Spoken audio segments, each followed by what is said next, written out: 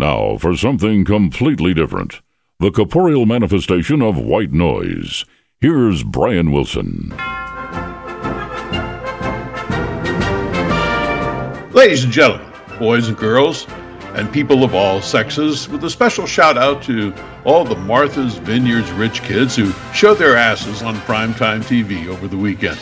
Something completely different has returned with, well, something completely different.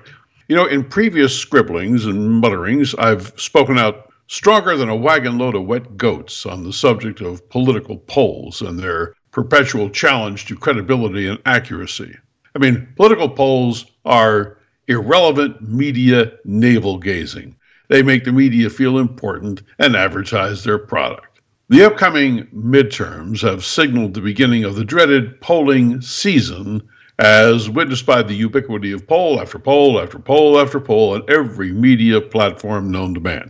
Of course, most of them seem to be hedging their bets away from the big red wave that seemed unavoidable mere weeks ago, but now, in defiance of all that's logical, reasonable, and obvious, the phrase, "the race is tightening up," is beginning to be heard more and more and more.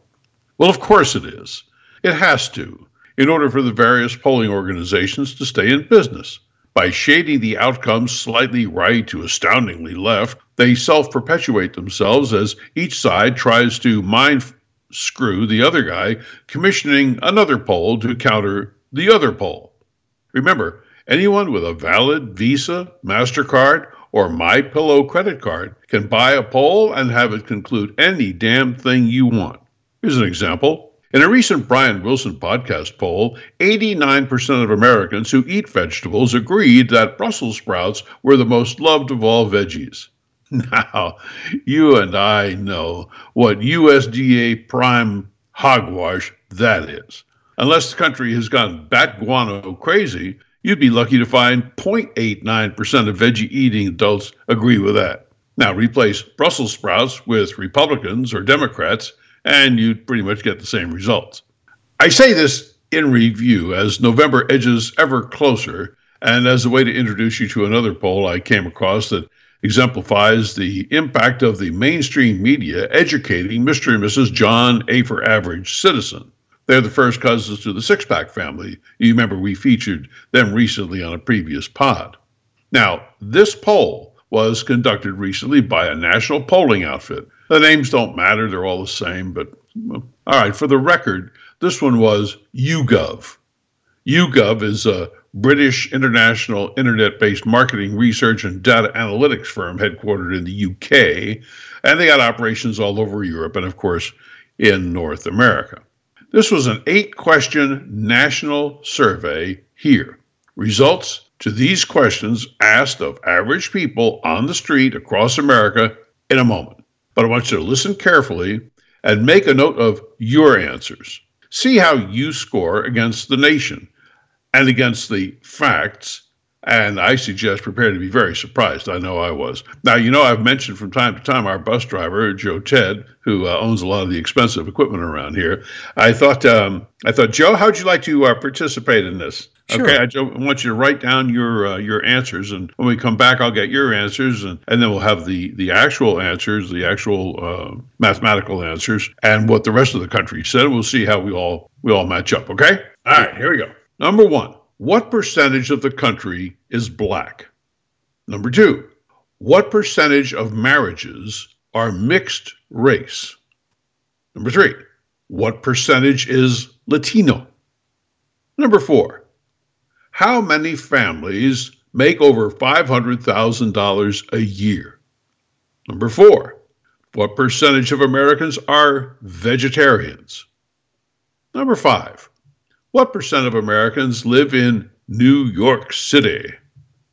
Number 6, what percentage of Americans are transgender? And finally, what percentage of your fellow citizens are gay? Now, let me make sure I didn't miscount there. 1, 2, 3, 4, 5, 6, 7, 8. Okay, we got 8.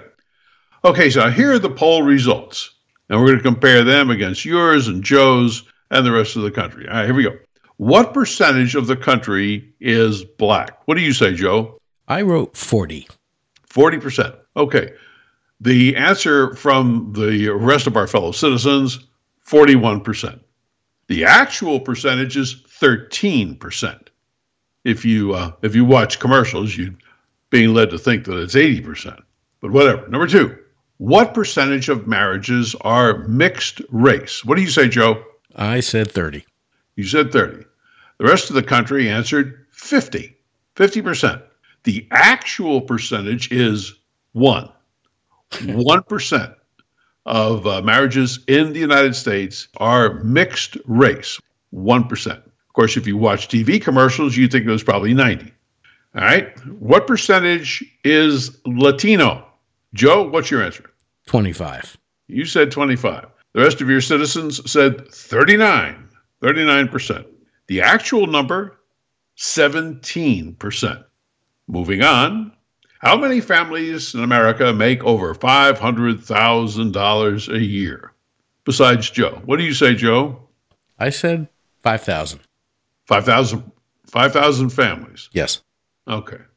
Well, the rest of the citizens said 26% of our population of 350 million people made over $500,000 a year. The actual figure, 1%. But the rest of us think a whole quarter of the country is making over $500,000 a year.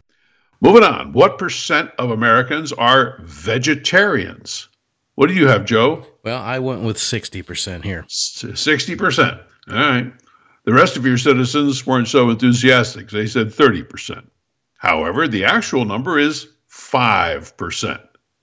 Now, this should be pretty easy because Joe Ted drove the bus quite a bit in New York City, and that's our question. What percentage of Americans live in New York City? What do you say, Joe? I said 3%. 3%. The rest of the country said 30%. Remarkably, the actual number is 3%. How about that? Way to go, Joe. Oh, you got one. How dumb people are, they? Yeah. All right. What percentage of Americans are transgender, Joe? I went with 1% here. 1%. Joe says 1%. The rest of the country said 22%. Joe gets 2 in a row, 1%. And finally, what percentage of your fellow citizens are gay? What do you say, Joe? I went with 5% here. 5%. The rest of the country thinks it's 30%. The actual number is 3%. So there you go.